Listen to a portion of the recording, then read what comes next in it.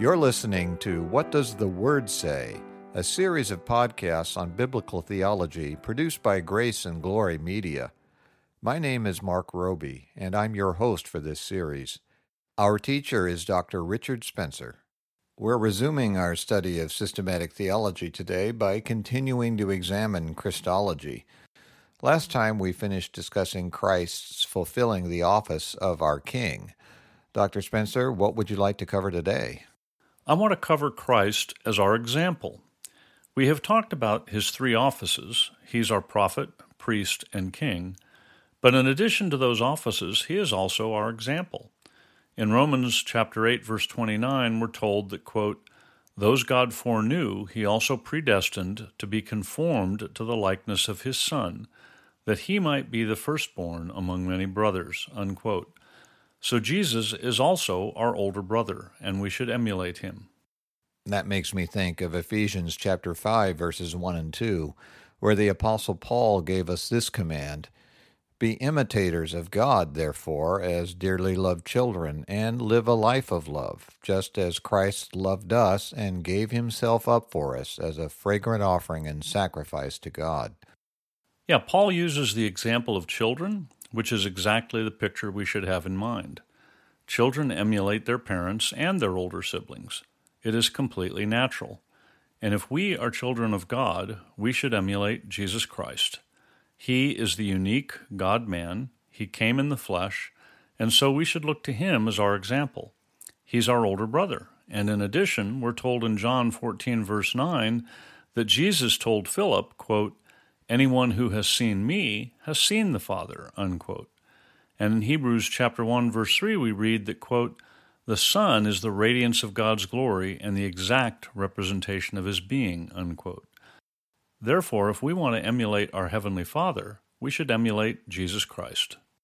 Of course, we shouldn't do everything he did. Some things that he did were appropriate only for him as the God-man.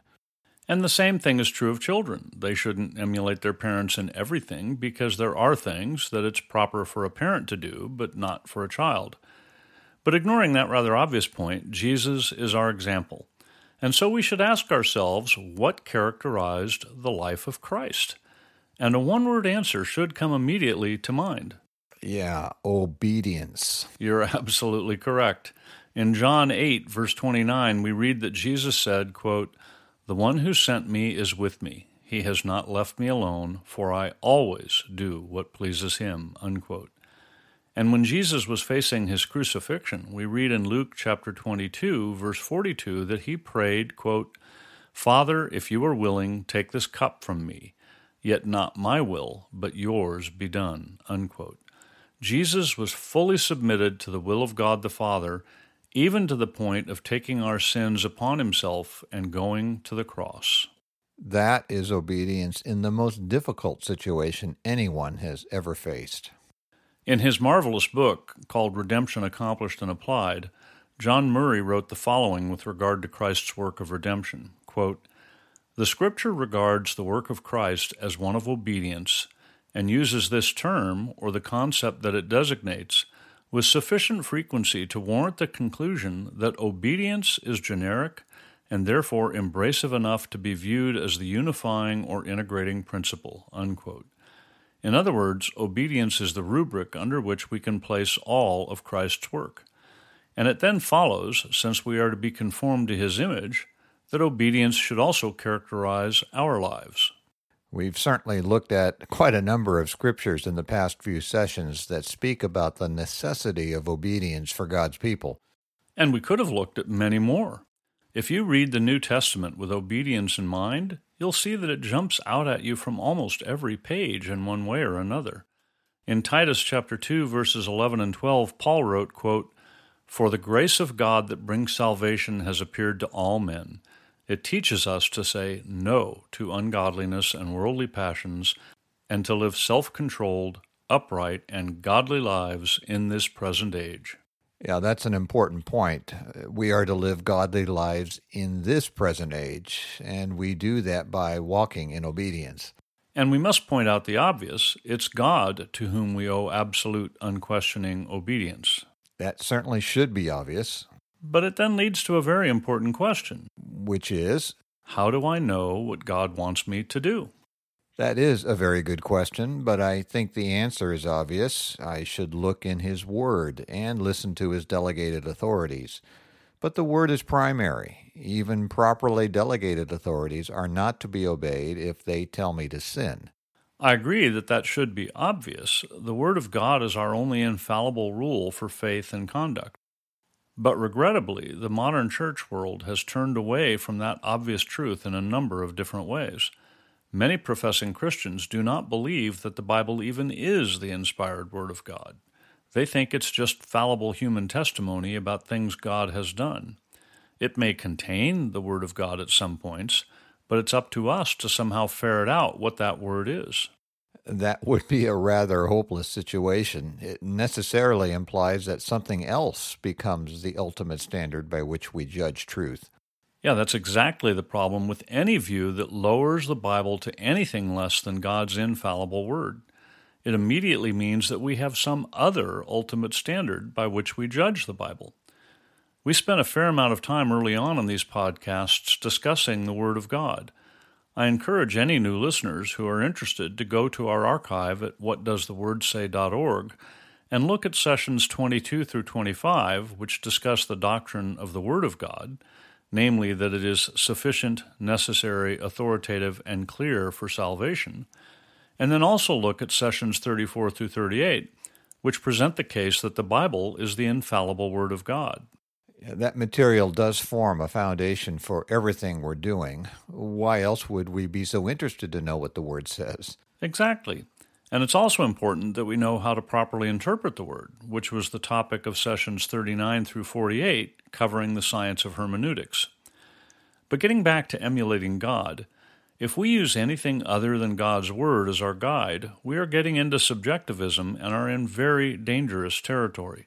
There's an important biblical example of God's people doing something that was in itself good, but which resulted in judgment because they weren't following God's prescribed method. I'm thinking about the case of Uzzah. Yeah, that's a great example.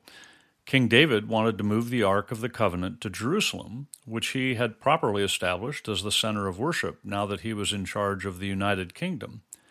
The Ark had been kept in Kiriath Jearim, and we read about David's first attempt to move it to Jerusalem in 1 Chronicles chapter 13. And the important point is that he did not inquire of God by praying and looking in the Word of God to see how to do it. They followed their own ideas and moved the ark by placing it on a cart pulled by oxen. And they thought they were being very careful and reverent. We're even told that they used a new cart. But when the oxen stumbled and Uzzah reached out his hand to steady the ark, we read in 1 Chronicles 13, verse 10, that the Lord's anger burned against Uzzah, and he struck him down because he had put his hand on the ark. So he died there before God. God's response often strikes people as being way too harsh. After all, Uzzah was just trying to prevent the ark from sliding off of the cart. But we're not allowed to worship God and do His work in any way that we please. We read in 1 Chronicles 15, verse 13, that David later said to the heads of the priestly families, quote, "It was because you, the Levites, did not bring it up the first time that the Lord our God broke out in anger against us. We did not inquire of Him about how to do it in the prescribed way." Unquote. David had the Word of God and should have consulted it and prayed the first time. If he had, Uzzah would not have died. Sin has serious consequences. Sin is the cause of all human troubles, and it's the reason people go to hell. So yes, it's very serious. And God is very serious about our need to worship Him correctly. The prophet Amos prophesied around the middle of the 8th century before Christ, when the Jewish people were divided into a northern and southern kingdom.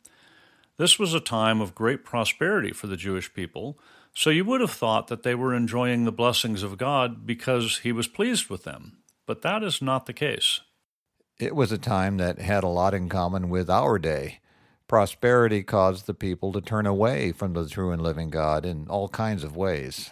That's right, and we read in Amos 5, verses 21 through 23, that God said, quote, I despise your religious feasts. I cannot stand your assemblies. Even though you bring me burnt offerings and grain offerings, I will not accept them. Though you bring choice fellowship offerings, I will have no regard for them. Away with the noise of your songs. I will not listen to the music of your harps. That again sounds harsh. The people were having religious feasts and assemblies and were bringing the burnt offerings required by the law, but God would not accept them. It does sound harsh to modern ears, but God is the Creator and we are only creatures. We must worship Him in a way that is acceptable to Him, not in a way that we choose. And He isn't just interested in the outward form of our religion. He is interested in the heart attitude and the lives we live. We can't worship God and our idols at the same time. He demands exclusive, obedient worship. But many modern professing Christians would object to the examples of Uzzah and Amos because they are in the Old Testament. How would you respond to them? I would remind them that God cannot change. The God of the Old Testament is the same as the God of the New Testament. And we can look at two New Testament examples to show that God doesn't change. First, let's consider Ananias and Sapphira. We read about them in Acts chapter 5. We should probably set the context first. Ananias and Sapphira were part of the early church in Jerusalem, and we're told in Acts chapter 4, verse 32, and then 34 through 35, that, quote, all the believers were one in heart and mind. No one claimed that any of his possessions was his own, but they shared everything they had. There were no needy persons among them. For from time to time those who owned land or houses sold them, brought the money from the sales, and put it at the apostles' feet, and it was distributed to anyone as he had need. This situation is sometimes erroneously used to say that Christianity supports the idea of socialism, but nothing could be further from the truth. These people were voluntarily sharing their possessions in a very unusual set of circumstances. But let's get back to Ananias and Sapphira. All right, in Acts chapter 5, verses 1 through 5, we read, now a man named Ananias, together with his wife Sapphira, also sold a piece of property. With his wife's full knowledge, he kept back part of the money for himself, but brought the rest and put it at the apostles' feet. Then Peter said, Ananias, how is it that Satan has so filled your heart that you have lied to the Holy Spirit and have kept for yourself some of the money you received for the land? Didn't it belong to you before it was sold? And after it was sold, wasn't the money at your disposal? What made you think of doing such a thing? You have not lied to men, but to God. When Ananias heard this, he fell down and died, and great fear seized all who heard what had happened. And we also read later on that God struck down Sapphira as well when she came in and told the same lie. And even though this is now the New Testament, I can almost hear some people again thinking this is too harsh. But God used this to set an example for the early church. He knows and judges the thoughts and attitudes of our hearts. Ananias and Sapphira were not under any compulsion to sell their property and give the money to the apostles. As Peter pointed out, they were free to keep all or part of the money. Their sin was not giving less than all of it. Their sin was lying about it to try and appear more generous and zealous than they really were. And God judged them severely. He is the same God yesterday, today, and forever. And you mentioned that you wanted to examine a second New Testament example. Yes, the church in Corinth had some problems with unity among the believers. One manifestation was, evidently, that when they gathered together for a feast that included partaking in the Lord's Supper, those who were wealthy feasted, while those who were poor went hungry and were publicly humiliated for not having food. Paul dealt with this problem harshly. We read in 1 Corinthians 11, verse 17, quote, in the following directives I have no praise for you, for your meetings do more harm than good, unquote. And then he goes on in verses 20 through 22 to write, when you come together, it is not the Lord's Supper you eat, for as you eat, each of you goes about without waiting for anybody else. One remains hungry, another gets drunk. Don't you have homes to eat and drink in? Or do you despise the church of God and humiliate those who have nothing? What shall I say to you? Shall I praise you for this? Certainly not. That is rather harsh by modern church standards, but it's not as harsh as God himself was with their situation. No, it's not. God was not pleased, and the result was trouble for the Corinthian church. Paul wrote in verses 27 through 30, "Whoever eats the bread or drinks the cup of the Lord in an unworthy manner will be guilty of sinning against the body and blood of the Lord. A man ought to examine himself before he eats of the bread and drinks of the cup. For anyone who eats and drinks without recognizing the body of the Lord eats and drinks judgment on himself. That is why many among you are weak and sick, and a number of you have fallen asleep." And saying that some had quote-unquote fallen asleep was clearly a euphemism for dying. God had brought weakness, sickness, and even death to the Corinthian congregation for this extreme lack of unity and brotherly love. And I can again almost hear people thinking that the punishment doesn't fit the crime. But God does not change. The God of the New Testament is the same as the God of the Old Testament. He takes the unity and love between his people very seriously. As we're told in 1 John 3, verse 10, this is how we know who the children of God are and who the children of the devil are. Anyone who does not do what is right is not a child of God, nor is anyone who does not love his brother. And so proper worship again depends on living an obedient life.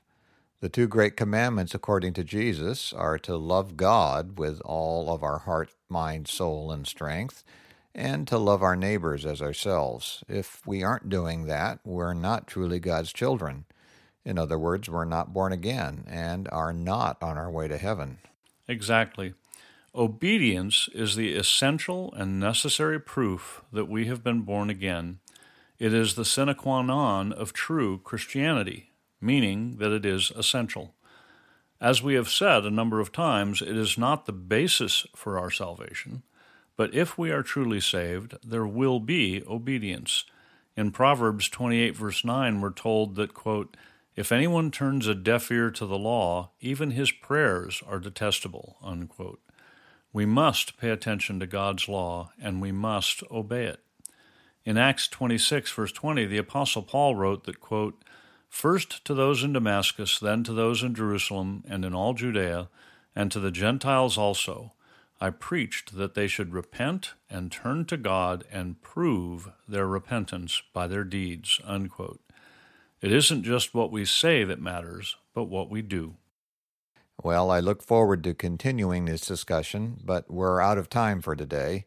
So let me take this opportunity to remind our listeners that they can email their questions and comments to info@whatdoesthewordsay.org, and we'll get back to you. You've been listening to What Does the Word Say? Brought to you by Grace and Glory Media, and I'm Mark Roby. In our next session, Dr. Spencer will continue to examine biblical Christology, and we hope you'll join us. The session you heard today is available, along with all other sessions, in the archive on our website at whatdoesthewordsay.org. We also have a free book available to you entitled Good News for All People, written by Reverend P.G. Matthew, founder and senior minister of Grace Valley Christian Center. To request your free copy of this excellent summary of the biblical message of salvation, go to whatdoesthewordsay.org.